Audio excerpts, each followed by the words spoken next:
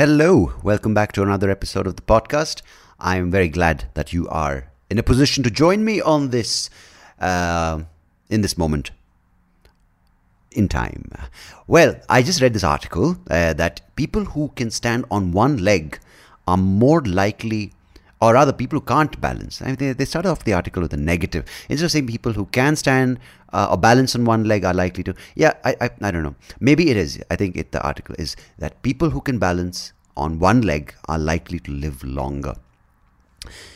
I have a problem with that. Because of course it said people in their middle to late years. Now I'm still not in that stage in my life, but it's still disturbing because it's one of those things you don't want to kind of have at the back of your mind, right? Like when you're trying to do a yoga asana, especially a balancing pose, and suddenly you're like, wait a second, it means that if I don't do this, and it says at least for 10 seconds, if they can't hold it at least for 10 seconds. And I know, okay, maybe people in their 60s and 70s should worry, but I don't like these kinds of research studies or these papers put out because it kind of fucks with your head, man. It's like these soothsayers, these tarot card readers, these numerologists who basically put the fear of your mortality in your mind, and it kind of like, and that's the last thing you want to do yoga. You want in your head to pop into your head when you're doing something like yoga, which is supposed to calm your mind and to bring the unity of breath, body, and mind. And the last thing you need is, wait a second, I can't balance on I can't do the tree pose, I can't do the one-legged pose, which is supposed to be a lot of yoga. And instead of just saying, okay, you know what, I'll work on it and I'll let go and I'll understand the idea of how my body needs to balance, you're like, no, I'm going to die. That's not good. That's not good. So I don't know. I clearly was attracted by the title of the article and I read the article. But did I need to read it? No. Did that need to be in my life or in my mind? No. But it is now, and it's going to play on my mind, and it's a bit bugging if you ask me, that some person, and these people were in Brazil. I think all the people who did this study, who were participated in the study, were in Brazil. And you know how fucked up it is, right? 2000 and sometime they started the study, and they followed these people for some time. I think some time, and I think they did something with some people. The thing is, as you might know me, I'm not very specific with numbers. I just know the general idea of what I just read. Well, let's just say they conducted this research in a group of people who between the age of and they basically followed these people to figure out. And first of all, it's a time frame which was about 200, I don't know, years. And they followed these people and they basically monitored how many of these people could balance. And then they monitored how many of them popped it. And I'm just like, why would you volunteer for this study? I don't know, people volunteer for fucked up things, dude. They want to be a part of something so desperately that they sign up for things. Some people, of course, they do it because they have someone in their family. Like I'm saying, some research, especially cancer research, or they have something with stem cells or something to benefit someone they love who has a problem, or someone they've lost to the problem. But one-legged longevity studies, I don't know how many of you would sign up for that. If someone's like, oh, would you sign up for this? Especially if your balance is shit. Like if your balance is great, like you just be like, yeah, excuse me, what does it say about a person who can balance themselves on their nose and on an eyelash and on their member? I just show off as if I could balance. I'd just be like, yeah, longevity, I can live forever in this moment in time while I discover the inner depths of my consciousness, and say something, and people will be like, oh, this guy's he's already living. But if I can't balance, I definitely wouldn't volunteer, especially when they have findings like people who can't balance on one leg are more likely to die in the next 10 years when they give something to see. That I remembered. No other numbers I remember, but the 10 years has really stuck with me. Yeah, I get, I wouldn't say it freaks me out. I'm not like scared of, but you don't need this shit in your mind, dude. Like, because it's going to happen. You know it. I know it. We're all going to pop it. And it happens to the best of us, the worst of us, the most composed. And the people who are able to face it are the ones who are able to live life because they're not worrying constantly about their mortality and about leaving this physical vessel we call a human body. So the less you're scared of the final end, you are more willing to enjoy life, as some people put it, and you're supposed to go with that. But when these Brazilian people, can't they just stick with a Brazilian wax or something like that? Like, oh, it takes out your, makes your privates look all nice and shiny so you can reflect the Amazon back to it. Yeah, that's another dodgy place. But as we found out about the poor explorer, the indigenous protector, and the British journalist Don Phillips, Bruno Pereira, poor guys, man, doing something noble, but clearly in this fucked up world we call planet Earth, one good step and one good deed by a couple of people is counterbalanced, I wouldn't even say, or is countered by the vicious greed and the horrific acts of violence by thousands more. As I said again, numbers. I'm not very compelling with my statistics, but pretty sad, very sad for the family, and it's just a sad situation, as Elton John said. But coming back to these researchers now, while this is happening, people trying to, do conservation of habitats and resources and the Amazon and the jungles and the plants and the animals. There are people balancing on one leg. It's trying to, quite a weird thing we call human experience, right? We have people one side committing horrific crimes, other side you have people trying to figure out how to live longer. It's just fucked up. I don't know. I clearly it's affecting me more than I thought it had when I read the article. But I'm not the best with balancing. I've gotten better, see, because the thing is, some people are like, yeah, it's because your sight is bad and you need to have an anchor point in space so you can look at that. And usually your third eye, or you look between your eyes at the point and you focus. And I do my yoga asanas with my eyes closed, so it's a little harder, obviously. And I don't want excuses. Why are people making excuses for me, and why am I taking up those excuses for myself? I just don't like the study. Yeah, it's not a fun thing to know. It's not a fun fact which you can apply to your life, and unless, of course, you're one of those people who takes it and says, balance is all I need, and you take it in all aspects of itself. I mean, but what more can you say when one-legged balance? You can't say one inner balance. That's something I'm working on. Maybe I'll fund a study that says inner balance, especially when it's not very balanced, is good for masculinity, or some fucked up study, and endorse it and get it done and get some... who do I get for it? I get people from like the Solomon Islands, and I'll track them for all of 20 minutes and say, oh, hey, this study works. So, yeah, highly likely. Anyhow, speaking of balance, and a person who wants to bring balance and in some sense redeem some of what is valuable to humanity, but also to cultures that reside within, of course, is my guest today, Rosa Vásquez Espinoza. She wears a lot of hats. She's a chemical biologist. She's a National Geographic explorer. She's a keynote speaker. She's an educator. She's a conservationist. And today, she's a conversationist. Wow, see what I did there? Rosa is from Peru, from Lima. She's of Peruvian Andean descent, not to be mistaken with Indian. And we have a chat about her work, about the Micro Amazon. That's a project she's an initiative to protect the Amazon, of course, in the country where which she calls home, in Peru. And we talk about the various aspects to such a large task that she's taken up, which is protecting something as diverse as the microbiome that is in the Amazon. Many of it is undiscovered. She is specifically also focusing on a species of bee, which she talks about. I don't know the name. That's why I don't come across like I know it. She basically wants to create an environment through restorative practices, through more knowledge, and through the research he does to help in the field of medicine, through these cures that are at the in the Amazon, which are undiscovered, which are so sort of precious for humanity, but at the same time not expose them to exploitation that comes with large corporations. There's so many things that go into this level of work, and it's not one layer, and it's so many opportunities, it's so many layers, it's so many possibilities, it's so many challenges. There's a lot of despair, there's also a lot of hope.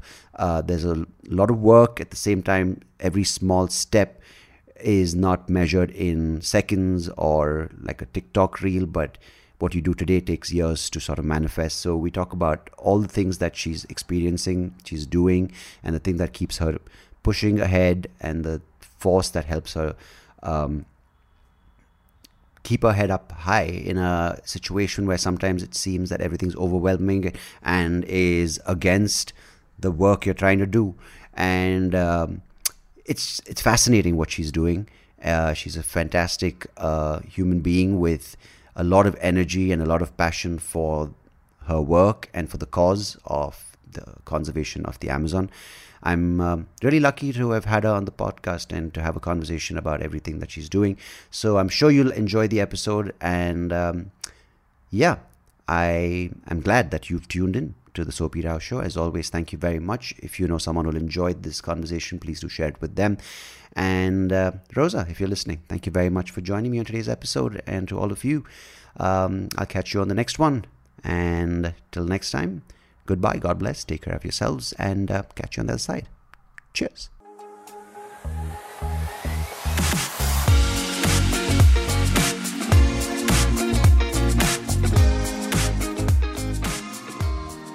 Rosa Vásquez Espinoza, welcome to the podcast. How are you this, morning for you, evening for me? Yeah, thank you so much for the invitation. Really happy to be here. No, my pleasure. Thank you for joining me. Where are you now? Are you in New York at this point? No, right now I'm in Michigan. You're in Michigan, yeah. Okay. And so I mean, we just met, so I think there's a lot to find out about. So you're originally from Peru, and now you live in, so Michigan, is that on work, or are you based there doing your research? No, I'm originally from Peru. I was born and raised there really for until I started my undergrad studies. So right now I'm in Michigan, but I'm going to be relocating a bit more permanently to the UK. But a lot of my work happens in the US and also in Peru. So I'm a little bit with one foot in each.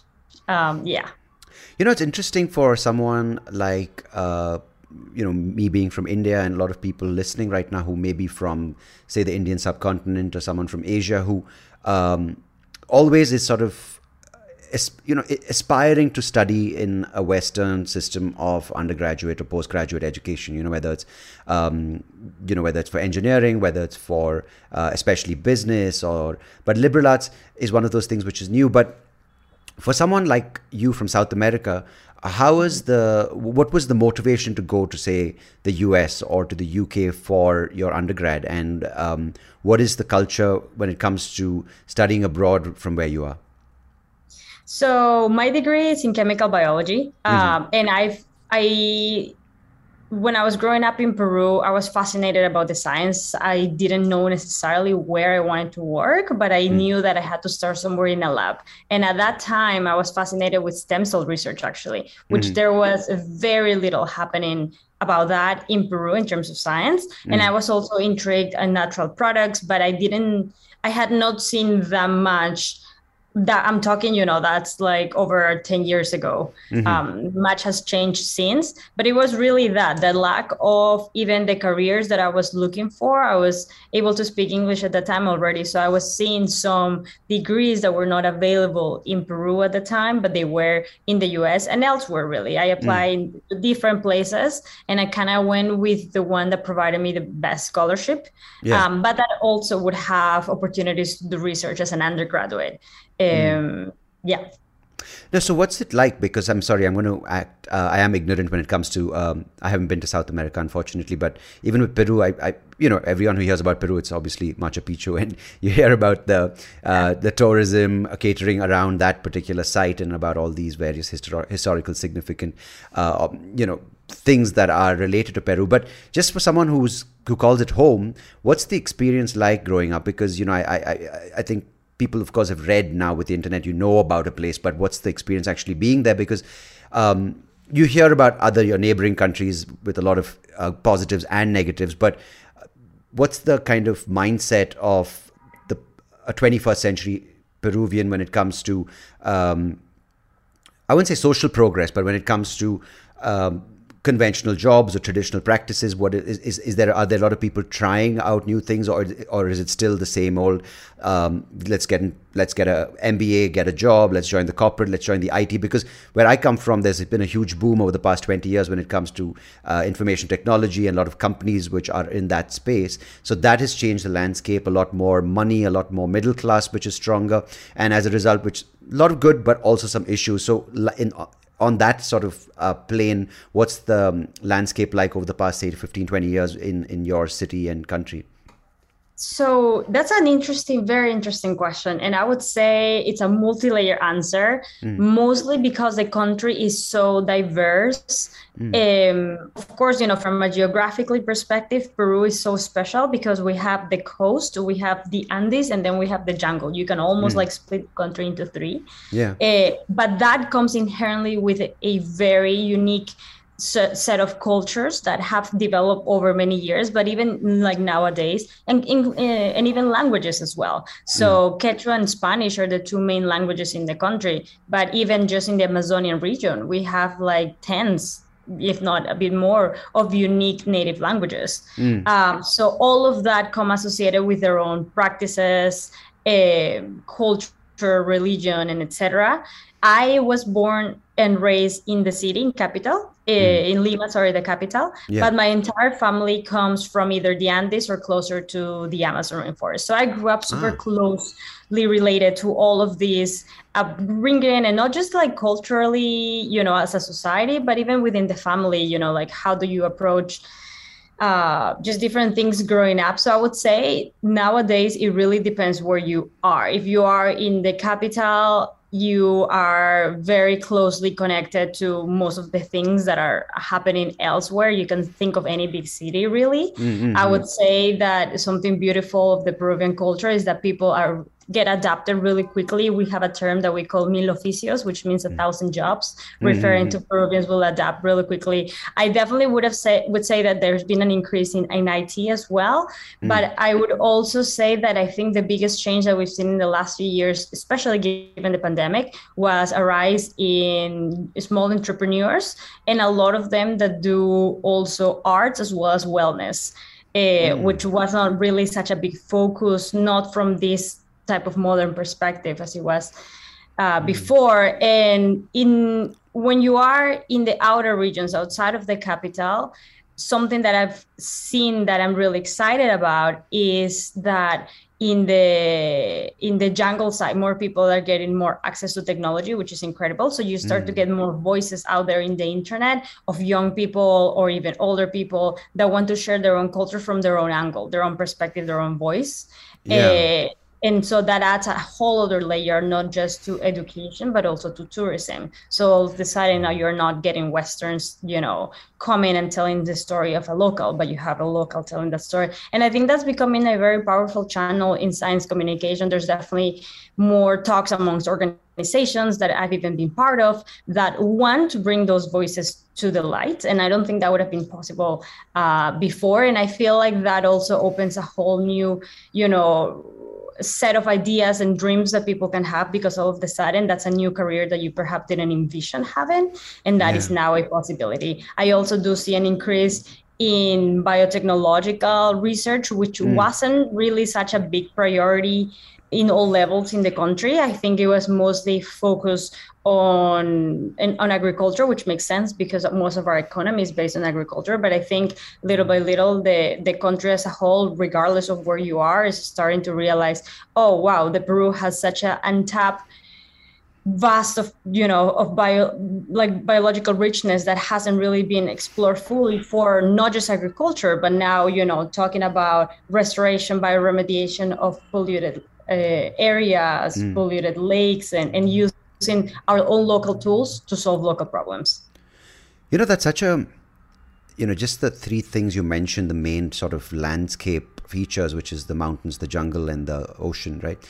But, typically when you hear, my geography of South America was very broad brushstrokes, right? You read about the Pampas in Argentina, you read about the rivers, the jungle in Brazil, or you read about Venezuela, you read about Chile, and the thing is that South America is for someone like me is so far away. It's almost like a very sort of romantic place, but it's at the same time it's home for someone like you. But it's got so much diversity, right? When it comes to culture, and when it comes to now you're showing through your work, which we'll talk about in a bit, but just the kind of richness when it comes to scientific stuff which is undiscovered, when it comes to minerals, when it comes to historical significance, when it comes to even you go way beyond like any sort of civilized documentation. There's so many things being uncovered right now in regions like South America.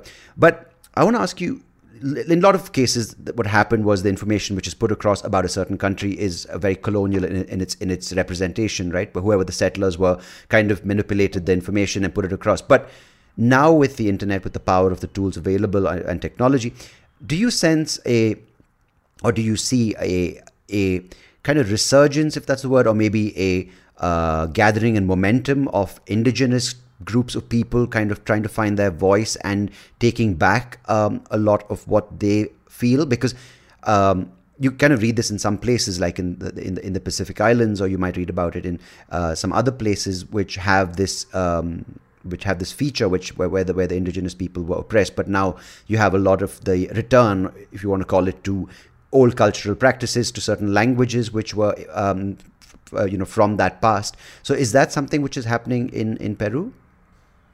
Yes, absolutely. And I think we're seeing a rise in all of that in the last few years. And I think in a way, COVID also propelled that. So one of the first stories I heard of this was a group of 12 to 15 years old getting together and finding a space in the radio. And I'm talking about a remote area in the Amazon rainforest. Sorry, there's some noise outside. And they basically tuning in daily for an hour to speak about what was happening in their own local region and trying to give hope to other kids their own age, and also trying to encourage other younger people to feel proud about their culture. So something that we had seen years ago to start unraveling was that a lot of the younger community members didn't want to be associated to their own cultures. They wanted to go to the capital and basically kind of like get lose, part of all of the cultural heritage that they had in a way, and not even speak those languages or not learn those traditions, and instead just, do Spanish and English, and almost seen as if it was a dissociated, that they needed to get rid of that so that they could have a place in the future and progress economically and intellectually and etc. Of course, not everyone, but it was a big trend. There was a rejection of culture. And you can hear this from a lot of the local, the elderly leaders as well. They were concerned as to who's going to carry on this knowledge, right? A lot of this knowledge is oral communication. Yeah, I was going to ask. Yeah, a lot of the information is passed on through those practices, right? Yeah. Right. So we have incredible scientists now that are really trying their best to document all of this knowledge. But most of that has been focused, for example, only on medicinal plants, but not on all the other type of tools, natural sources that people use to treat conditions. So that was happening for a while. And then I feel like in a combination of what happened with COVID, as well as increased access to internet in some areas, there were a few things that happened. One of them, and I know this from direct interaction with a lot of these communities, was that the younger people realized that the elderly were dying. And that happened everywhere in the world, right? With the pandemic, the lack of access to the vaccines, especially in these areas. But then they realized that they were being left by themselves. And that's something really scary, especially when they noticed that the ones that did still knew and had knowledge about what plants to use for certain conditions could help the elderly, their parents, their grandparents. And thanks to that, a lot of them were able to still manage to survive. We had a lot of losses, like everywhere in the world, but a lot of them kind of saw, oh, wow, they're not just telling me about all these things that we can use, but I'm actually seeing how the plant that I have right now in my backyard is literally helping save the life of my grandparents. So I feel like that kind of brought this enhanced sense of feeling proud Yeah. of your own resources. And I did hear that there was one plant called matico that became really popular in the jungle to use during COVID times. And a lot of the younger people started to get really motivated and planted it everywhere. And that I think that was Nice. kind of like a really cool, almost movement that really took over. And then that, and at the same time, there were a few leaders that became really known, outspoken in the virtual world and social media, especially because they started to show how it is to live in the jungle and trying to make it cool again. Being like, I can still have great progress. I can still build a career. I can still bring income for my family. I can still be successful in the terms of really determined by the rest of society, while I'm still living in the jungle. So now then all of a sudden you have this really cool footage that they record themselves on their phone, going through the bushes with the animals, etc. So I feel like I think we're going to see more of that. And I'm excited to help bring those voices to the rest of the world as well. Yeah, I feel almost like the system let people down, and they realize that why should we sort of aspire to the system which doesn't care about us but only cares about the same repeated cycle of taking care of certain people when abandoning others, when we can go back to things and look at what we have within our own geography or within our own society or within our own history or tradition. And I think that's amazing because a lot of times, I think there's so many good things each society, culture, civilization has, depending on where you live in the world. But you kind of get stereotyped, right? Like everyone's like, oh, right now the hot thing from South America is ayahuasca. And you just sort of talk about it like everyone's doing ayahuasca. But I'm sure there's a lot of good related to ayahuasca, but there's a lot more. Like as you just mentioned, like this plant that you can grow in your backyard. But I just want to understand what is, just before we go into sort of the actual work you do, what is culturally when you go from South America to North America, how are you received? Are you received as an equal? Are you treated as a peer when it comes to your research? Or are there still biases? Because, I mean, I lived there.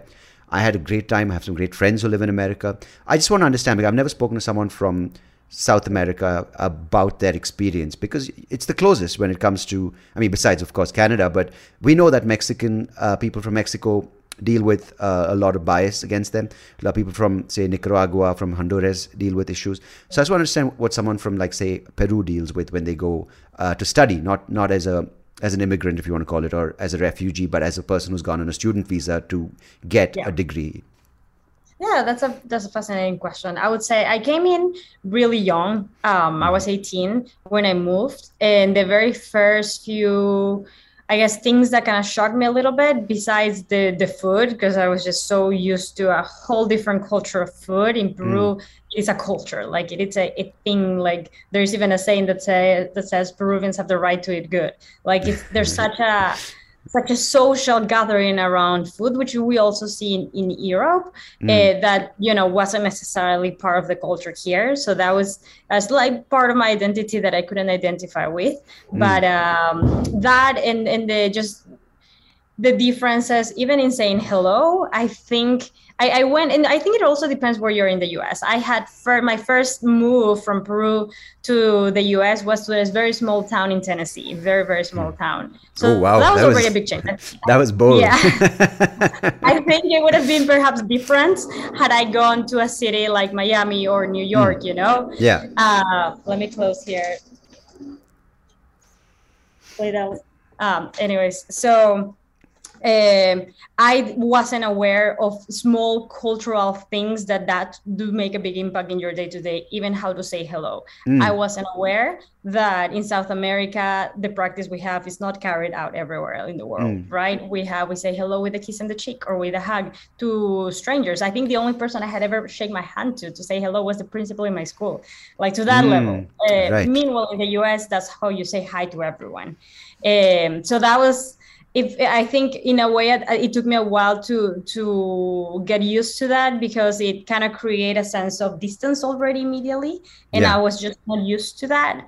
But over time, you know, you kind of like learn what the best practices are, because at the end of the day, my opinion is we should do our best to incorporate the culture, like into the culture that we are going into, right? Yeah, It's like absolutely. I don't need to be imposing myself in a new place where I'm going into. Now, in terms of my work, I would say, or you know, even socially, the biases I may have, you know, seen mostly is assuming that I come from a specific place. Oh, you are this color, etc. So you're Mexican, right? I'm like, no, you Mm. know, that's fine. But you know, at the same time, I think that also depends in the city where you land. But it's been quite of a common denominator, and it's just me. I just take it as an approach, as a way, sorry, to teach people about Peru. I'm like, no, there's this Yeah. really cool country in South America. In People terms of mistook my, me for a Mexican, so I think it's fine. People in I I've lived. gotten Indian a lot as well, you know. Okay. Yeah. I think we're interchangeable. South American, Latin American, Indian. Yes. Yeah, no. 100%, yes.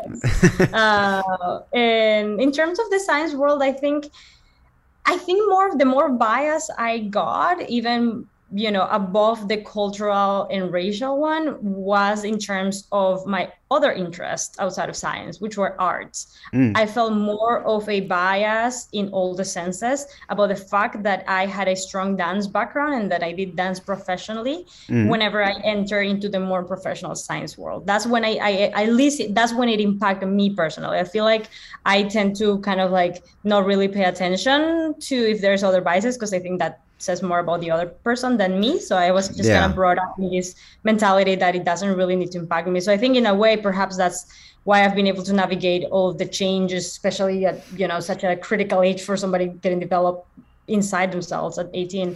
But I would say that that bias was definitely stronger. No, that's a very important strength to have, and I think that's nice that you mentioned that, because in today's sort of context where everyone's trying to, instead of look at them selves from within and look at the internal dialogue that shapes them, which is the good, the bad, the ugly, the strength, the weakness, and sort of say, you know what other people say is not in my control, but I'm going to kind of focus on what I can do. Instead of doing that, people are just going to sort of look out at the world and blame the situation or blame what's external for their issues. And I think what you did is really strong, because you're like, you know what, this is who I am. But it's interesting that you mentioned that your bias was mainly because you're coming into the space of science as a dancer, and that's something which I think, while I don't undermine the bias, I say it's interesting, because it's more of something which to do with your choice, right? Which is, as opposed to how you were born, which I think is quite an interesting thing to deal with. Because so would you say that people took you less seriously, or was it more of a sort of strength that you could display, saying, hey, you know what, this person is an amazing dancer, at the same time she really wants to sort of explore this idea of chemical biology? So, or how was it like, were you kind of doing this balancing act? I think you can relate that type of bias to a lot of the feminist bias that a lot of women get. Okay. Because I've definitely seen this with a lot of the younger female that I mentor, and they definitely feel that, even though necessarily, you know, they don't come from a dance background. In my specific case, I think it was a combination of like, yes, I don't take you seriously, or like, I don't understand why you are even trying to get into the science world, or almost like, well, if you're doing this, then it makes no sense that you're doing that. And this type of incongruence that kind of happened in a lot of people that I met, I feel like it definitely resonated with how they treated me or approached me in terms of the science world. Now, what I would also say is that despite of the fact that that was, you know, not necessarily a bias based on where I was from or what color I am and etc., it still has the same level of impact, I feel like. Yeah. Or it can have, right? Because it definitely sheltered me and like made me kind of go into like a little bit of a cage for a little while, where I was literally trying to keep those parts of my life separate. It When puts you you on the think about it, defensive. Yeah, yeah. yes, 100%. And it takes your desire to interact with some people away, which is detrimental to the career where you need to be networking as well. Now, what I would say is the biggest thing I've learned is that if you just keep showing up with work, they can have all these biases, but at the end of the day, your work is what talks. And even though it may take a little longer to get there because of those biases, but it's a I bit feel tiring. like, It's a bit tiring every day trying to sort of, it's one more, I wouldn't say a hurdle, but it's one more thing to think about, right? yeah, it's definitely one more thing to think about. It also showed me that I was looking at the wrong places. It also showed me that the people that I was getting those biases with wasn't people I should be working with. And Nice. then Yeah. Yeah. the people that, kind of welcome that and kind of like really help me become more comfortable with that part of myself is the people I want to be working with. And it has shown, it's proven right time and time again. So now I almost use it as a filter to decide like who I collaborate with. It's a good way to gauge people, yeah. If you just break that as a conversation starter and they're like, what? And you're like, nah, I'm going to move on. But did it ever flip? Did anyone in the world of dance treat you differently because you're a scientist? Like, did you ever experience that? I would say perhaps they would assume that I was, I knew everything about the body, like medicine of the body. Okay. Because I was in the science It's interesting how the art world perceives some biases more positively and the science world looks at art biases more negatively. Yes, that's a great way to put it. It was more of a positive bias. Yeah, I was like, thank you. I'm not there, but I appreciate it. You must have been really popular in the dance troupe. No worries. If anything happens to us, we have Rosa to help us. I only have CPR training, but yeah, I think that I had never heard it put like that. That's a beautiful way to put it. It was a positive bias. Yes. Okay, so let's talk about, for people who haven't come across your work. Can you just explain to them, because I know you're a chemical biologist, you're an artist, as you mentioned. So maybe just to get the conversation started in this direction, what do you do, and maybe when did you get started on it? So I explore the micro world in the jungle and other extreme environments too, but most of my work is focused on the Amazon rainforest. And by micro world, I study all the way from extreme forms of microbes to Amazonian stingless bees, so tiny creatures. My main goal with chemical biology is how can we understand the genetics and the chemistry of all of these often ignored tiny organisms that we have around us that play such an important role to maintain life around different areas. How can we use that to help us not only learn and expand our knowledge, but also to protect nature better? In my opinion, there has been a big gap in biodiversity conservation, which is focused on the macro forms of life, what you can see with your naked eye. Meanwhile, the tiny beings are just as critical for the proper conservation of an area. So that's where I want to take my work. And at the same time, while you start unravel all these data, you start to learn about potential new medicines, potential new tools for greener methods for agriculture and chemistry. So it's almost a win-win. And I feel like we need to put more chemical biology in other areas where we haven't put chemical biology. That led me to collaborate with National Geographic and become an explorer with them a few years ago, which was on its own a life-changing experience. And it also brought me into a new parallel career, I want to say, which is science communication now. And like I mentioned, I did used to do dance professionally. I still do it as a hobby. And more importantly, I think I like to say that I'm more of an artist that was trained like a scientist. I think mind-wise, I've always naturally gravitated to that, but I'm just fascinated by the science world. So whenever I do projects in education right now, I work a lot with younger children. I try to bring all of that in towards teaching science. So how can you use art and not just as a way to share communication or share messages, but to be integrated? It's fascinating you talk about this, because we are just coming out of this pandemic where clearly one of the reasons, if you believe into conspiracies and the other reasons, but if you just look at the basic, maybe if you believe the popular sentiment, it's about humans sort of interfering with the environment, which results in, evolving viruses that manipulate themselves to sort of infect humans. But from what you're talking about, these systems, these microbes, have been in place for centuries, and human beings have coexisted with them in various shapes and forms when it comes to tribes of the Amazon, the Amazonian tribes, or it comes to other groups in Africa, or it comes to other groups in Asia. But clearly there's been an imbalance. But just the other day I was reading about how there's this new sort of project which is being proposed to sort of get minerals from the deep ocean, which has never been explored. And a lot of the approaches earlier have been brash, right? We just go kind of ruin the environment, then in hindsight go back going, we shouldn't have probably done that, So the thing is that the people are like, obviously, when there's a country which is really poor and there's a huge mining company that says, no, you have really good resources under your ocean beds, which is about 60, 70 kilometers. They're like, you know what? I need to feed my population today, not think about the generations 200 years down the line. And this, this obviously I'm kind of surmising in a very, very layman's point. But when you are faced with this and trying to explore something, which of course sounds beautiful, like let's protect the Amazon, right? But it's not just one giant forest. It's layered. It's got human elements. It's got animals. It's got these various millions of plant species, these microbes. So I don't think I have a question here. Usually I don't have a question. I just kind of keep rambling and then I kind of arrive at some point. But where do you start with something like this? How do you focus your study? Because you said you're looking at the microbes and their potential chemical and medicinal benefits. But what is something that immediately you can relate to on a level of thing? Is it a cure for a disease? Is it a certain compound that is missing, an undiscovered compound that could change or revolutionize medicine? So what was your starting point?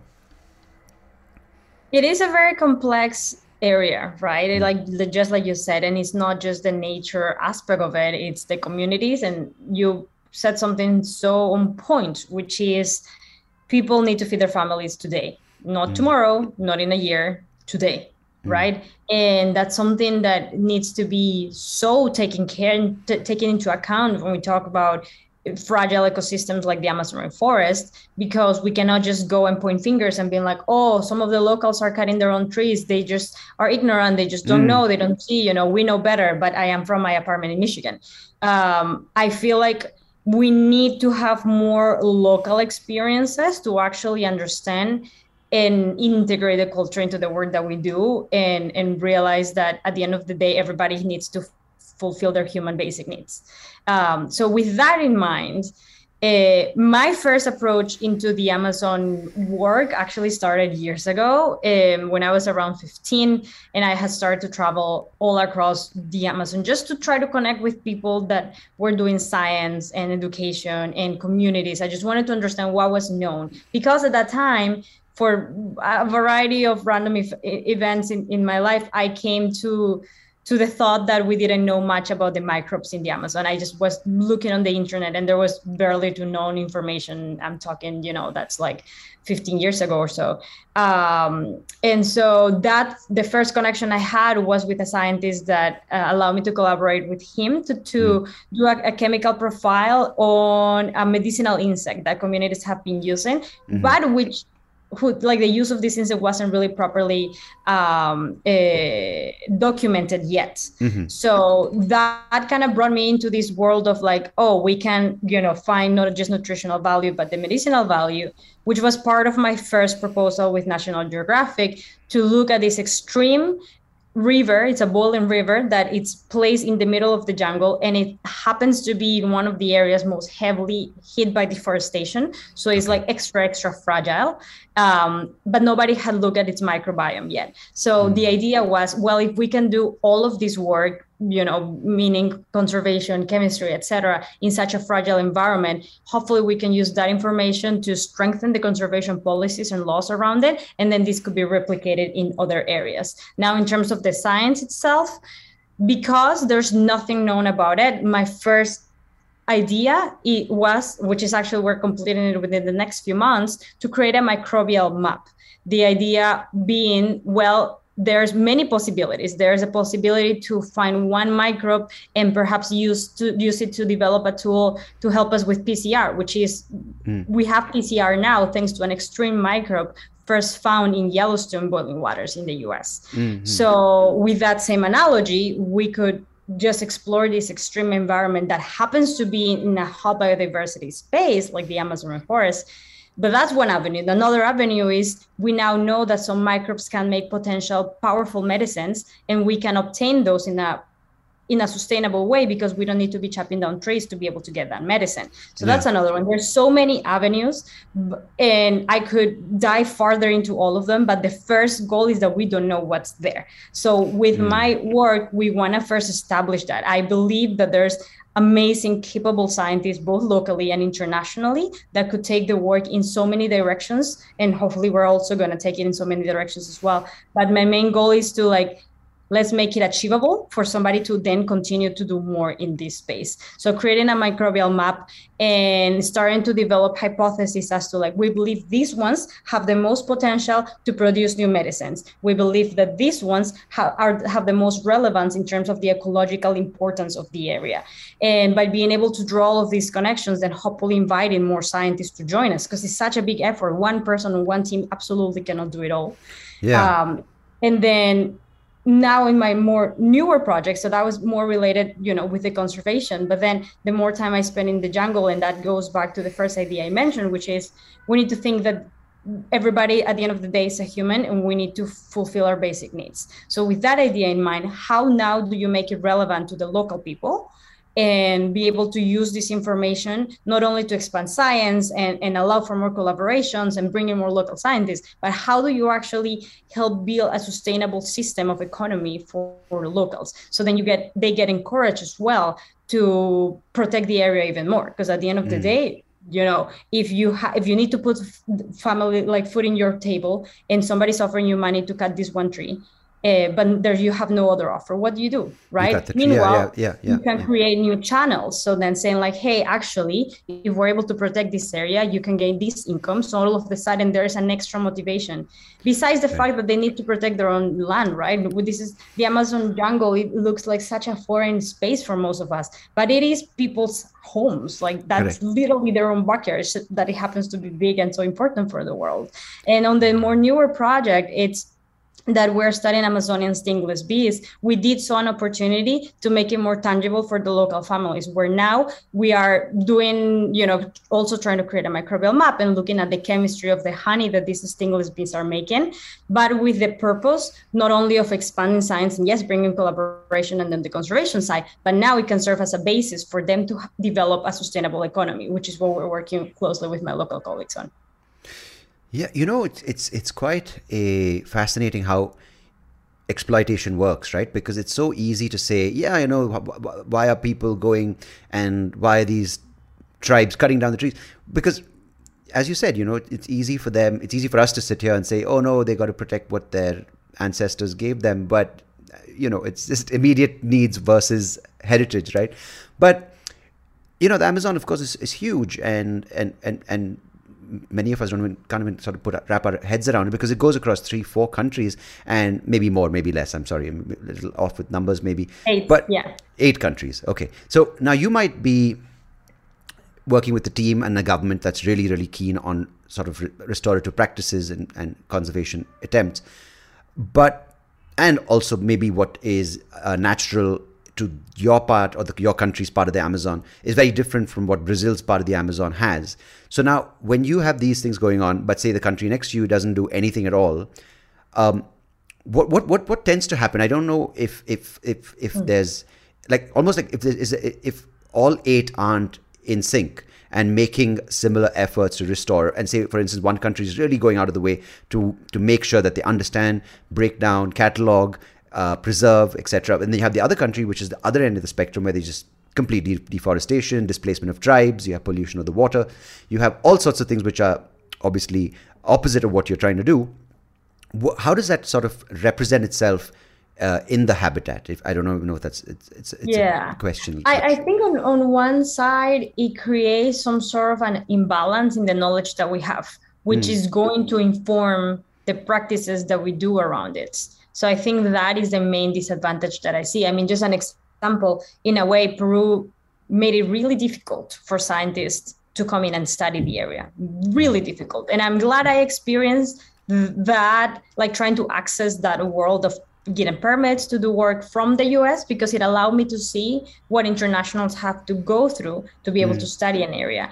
And I I'm such a big motivator of like, we need more locals doing work, but I also inherently have got to acknowledge that we need collaborations with international institutions that have access to perhaps different machines that we don't. That's just the reality of it. We need in tandem work. So I think because of that, there was a lack of information that we had on the Amazon rainforest on Peru versus other countries. Just to give you an example, most of the Amazonian containing countries have an atlas of the pollen derived from Amazonian stingless bees. They basically have that cataloged so that it can help identify the type of species or the honey, and it creates some sort of a metric for the pollen and even its consumption.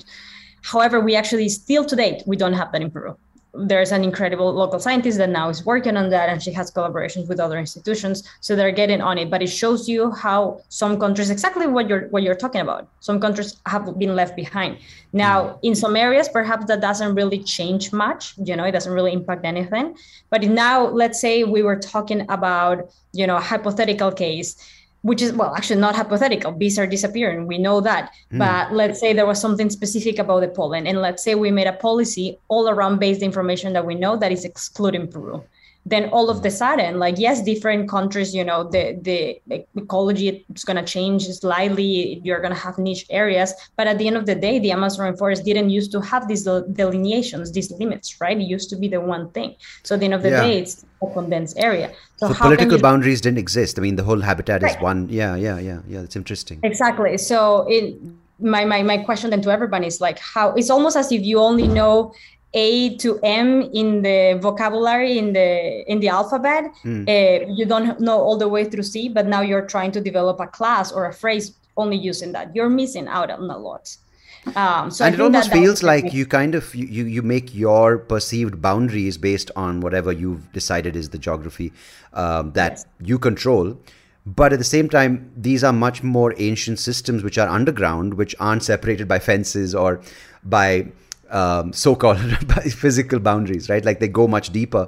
But in a similar thing, you said something earlier, which is very interesting. A lot of the stuff you learn or which is passed on by these indigenous groups is done orally. Now, when you go in as a scientist, of course, there are scientific practices, right, which are based on proof, and you have to go through various levels of proof until something is tested, and then I don't know the scientific term for it, it's arrived at, and then it's approved, and it's gone into whatever stages, right? There are different things and different stages scientists go through. But is there a thing, because I've read and I've heard stories about how now certain things, like for instance, which were taught in yogic sciences 3,000 years, not yogic science, in yoga 3,000 years back, are now being proved by psychiatry, by medicine, in the conventional scientific way. Now, but when you go in as a scientist, while you're trying to empower the locals, I'm sure there are people within these tribes who have the knowledge. They might not know it in a conventional sort of cataloged way, but they know what this plant does, or they know in their context of information, they know how this thing works. So do you as a scientist, or do your colleagues consult these people when you're discovering microbes, their potential, plants, their potential, or is it straight like, let's just exclude it and get the scientific information alone, or is it a combined effort? It depends, I would say. So for the boiling river work with the extreme microbes, we decided to do it in an independent way, and then share all of the results and see what comes up in terms of similarities. So we tried to do it in a more independent manner because we wanted to be unbiased as to where we were sampling, getting the samples from, so that we didn't have this like, well, we know that there's more medicinal stuff here and we only sample there. Because when we talk about the microscopic world, we know so little in the Amazon rainforest about it that I feel like if we only do that bias approach, we would be missing out on a lot, and perhaps the most important. Now, that's for that work. On the bee work, it's been a little bit different because my local colleague has been working with the communities for a long time. And the very first step in his approach was to collect the information that ethnobotanical practices already do. So he went on an interview and cataloged that interview on like, how do you use the honey? How do you prepare it? What type of conditions do you use it for? What have been your experiences? And having all of that information, putting out in a scientific way and sharing the results with them. So working really closely with the community, and also not just sharing what, the different communities do to each of the communities, but also encouraging them to use that information whenever they are, teaching others about their bee practices or even selling their own honey as well. So using it as a tool in empowerment. Now, for the work that we are doing with the Amazonian communities, we're getting started, but we're working closely with a few families right now. When the goal is going to be like, we know what species of native bees they are focusing on because they claim that they make the most potent honey. So we're starting to look at those. So it is a bit more of a bias and working closely with them when they're not only like we are coming and taking samples and being like, now this is what we do, but it's a conversation because it's not about, I don't necessarily believe in like, oh, we need to empower them. They actually are empowering us. Yeah. Absolutely. No, because it seems like there's so much, right? I mean, I have absolutely very little information when it comes to medicinal things, but I've heard of things like psilocybin, or you heard of certain mushrooms or certain fungi which are helping people with depression or post-traumatic stress disorder. But when you present these findings, say to panels or whoever you present it to, sorry if I'm coming across as ignorant, but I just it seems like a lot of companies or corporations, pharmaceutical, just take and run with it. And then the next thing you know, they go after the source and say, you know what, we don't care about the preservation of these environments. We don't care about the depth and the scope, and there's so much more than we can benefit by sustaining. But let's just take this one aspect of it and run and exploit. I'm not talking about the people alone. I'm talking about the environment or whatever that particular molecule or the chemical may be. So when you have such a wide possibility or set of possibilities when it comes to maybe a honey that is good, but it might not be scalable, how do you present your findings without being terrified that people are going to take that and take all the good work you've done and use it for bad or use it for profit alone? I think that's when communication and sharing knowledge with the communities is the most critical. Because at the end of the day, I'm just a channel. That's how I see myself, of doing work and communicating, but they're the ones daily with the bees in the area and practicing it. Yeah. So they need to be the ones in charge to make that decision. And they know what they need. I won't know better. They absolutely will know better. So I think it's about, we haven't put out the work out there. It's definitely a concern, but at the same time, I think that because of concerns like that, we have been withdrawn from learning more about the jungle. And so I think that my goals, and I know that that's part of their dreams as well, is that the sale of the honey first becomes normalized. So right now they can only sell it in local farmers markets. They cannot in jungle. They cannot even ship it outside of the city because there's no really sanitary protocols associated. There's even none at all. Like we only have sanitary protocols for the stinging bee honey, the one that we're all familiarized with. Right. But there's none for native bees. So I feel like that would be a big success, and hopefully our work is pushing towards that direction, because it would allow the communities to be able to increase the price of the honey and being able to really ship it anywhere and increase their production within themselves. Now, in terms of companies, I think, to be honest, they are some of the smartest people that I've talked to. And I feel like if they have a strong idea on what the work it's doing and what it's catalyzing, then they will be able to make the right decisions. And we're there every step of the way so that we could also help filter that as well. And I feel like that a lot of the production companies, they perhaps will try to focus only in areas that are really easily accessible. However, something that we're seeing is that the areas that are easily accessible, some areas don't even have native bees anymore. I've actually run into some communities, elderly people that have lived for the entire time in an area that's already been, tackled by deforestation for a long time. They have not seen native stingless bees ever. To me, that was shocking.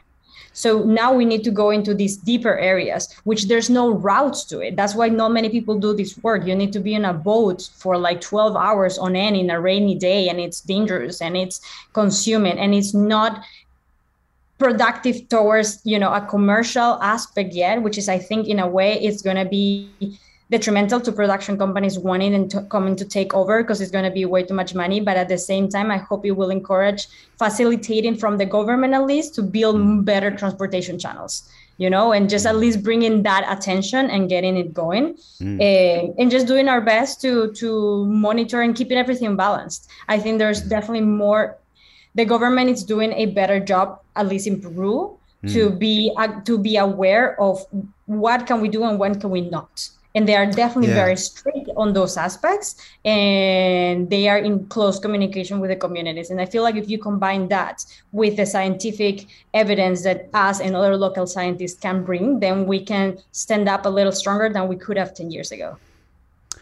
Which is so encouraging to hear, because I think sometimes we lose perspective on how, first of all, I think these are such ancient jungles and ecosystems, and we kind of try to put it in perspective of our limited experience on this planet. I'm saying me as a 39-year-old, I'm just like, or whoever it may be.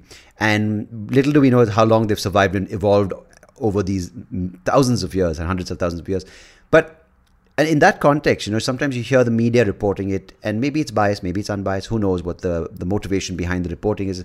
But it just seems all just so bleak. Like it's you just hear about, if you go to one source, it's, oh, that's it. It's the end of the planet. And you go to another source, like, no, it's all misinformation. You got another source, it's like Greta Thunberg is doing something. So how bad is it really, from someone who's been on the ground?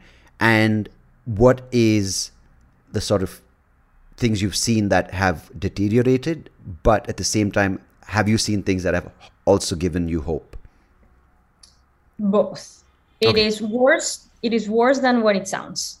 It is terrifying. The numbers are not too accurate, I would say. They're as accurate as they can be, I understand.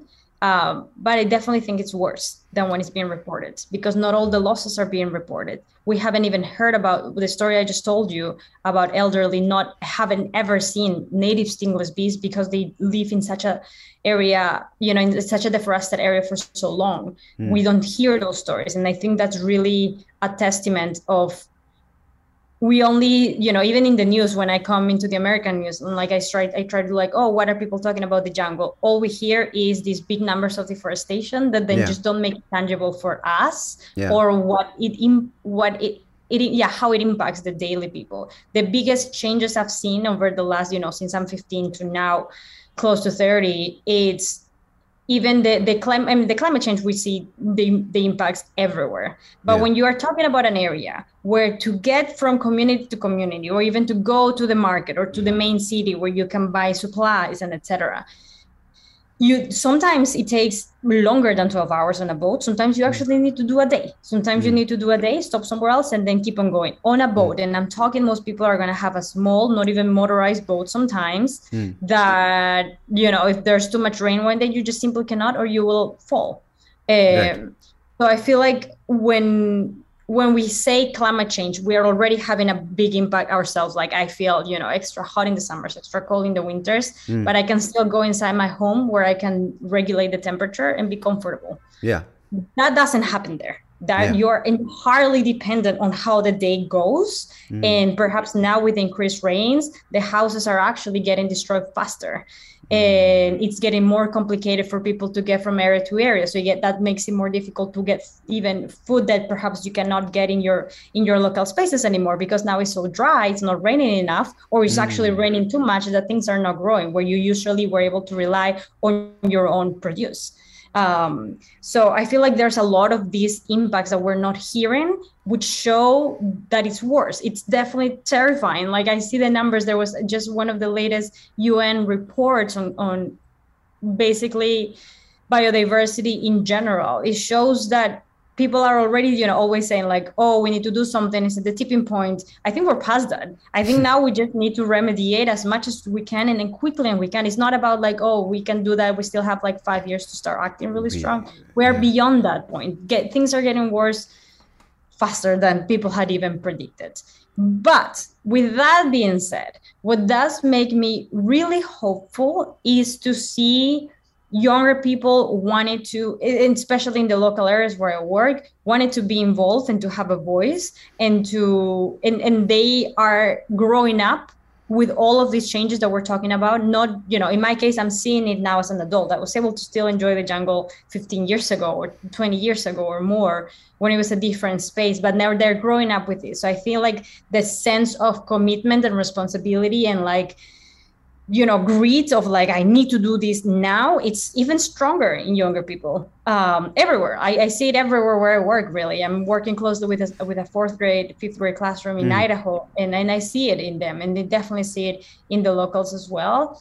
And despite of some areas being so remote, we still have some internet access, not reliable, not always, but some. And I think by having more big organizations wanting to give voice and a platform to local people, then we can facilitate slightly bigger improvement in all areas. Let's face the truth, we're not going to be able to save all of the jungle. That's the absolute truth. We're not actually going to be able to save most of the tropical rainforests. And as devastating as it sounds, I think we are with the capability to protect a big part of it. So that's thanks to people like you. Yeah. Thank you. That's what gives people. No, it's really amazing, because it's such, I wouldn't say thankless work, but it's such long timelines, right? It's not something that you can see tomorrow. It's not something that you can tell a friend over dinner, like, oh, you know what I found today? I found the cure from the Amazon. It takes so much time. It takes so much. It's such an uphill battle. It's so many odds that you have to fight against, but you still do it. And I think I'd like to thank you, and I think I salute the work that you do, Rosa, and thank you so much for coming here today and sharing everything with people listening and with me. And for people who are interested to reach out to you, and I was telling my niece is 16, she'll be 16 in August, and she's just writing her GCSE exams, and she loves biology and chemistry. And I was telling her I was going to get you on the podcast, and I said, if you really are keen someday, you can maybe go do an internship with Rosa. Yeah, she'd love to. I have an NGO in Peru, and I definitely take young interns because I know it's hard to get experience sometimes in labs. I have one in Peru, so please have her reach out to me. I'll do that. And the best part is that she's learning Spanish, so she's really yeah. So she'll be in touch with you. I'm pretty sure she's really sort of loves animals and the environment. And I'll put her. Hope we'll stay in touch. But for people who want to reach out to you and to your organization, or to follow you, if you could just drop your social media handles, which of course I will put in the link at the description as well. But if there's anything you'd like to direct them towards, I'd really appreciate it if you could share that now. Yeah, so I'm trying to be more active, on social media. You can find me everywhere with Rosa V Espinoza, V from Vasquez, which is how I go in my publications as well. I'm most active on Instagram, trying to be more active on TikTok, right? Sometimes on Twitter and Facebook, but Instagram is the place to find me. And also my website goes with the same handle, rosavespinoza.com. Okay. I'm trying to keep everyone updated over there. And yes, please reach out. I have my emails over there. I tried my best to keep up with messages on social media, whether it's to give voice to somebody or some story that is important that should be shared. I also try to do lives from time to time with people that work or live in the jungle to highlight stories that don't make it to the media. So thank you so much for this opportunity. It's been fantastic. My pleasure. And thank you, I think, on behalf of everyone listening, for doing what you do, and keep up the super work, and all the best with your discoveries and your cures for mankind.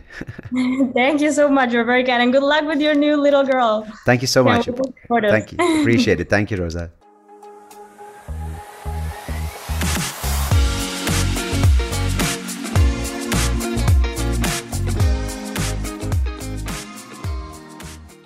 Hey, thank you so much for listening to this episode.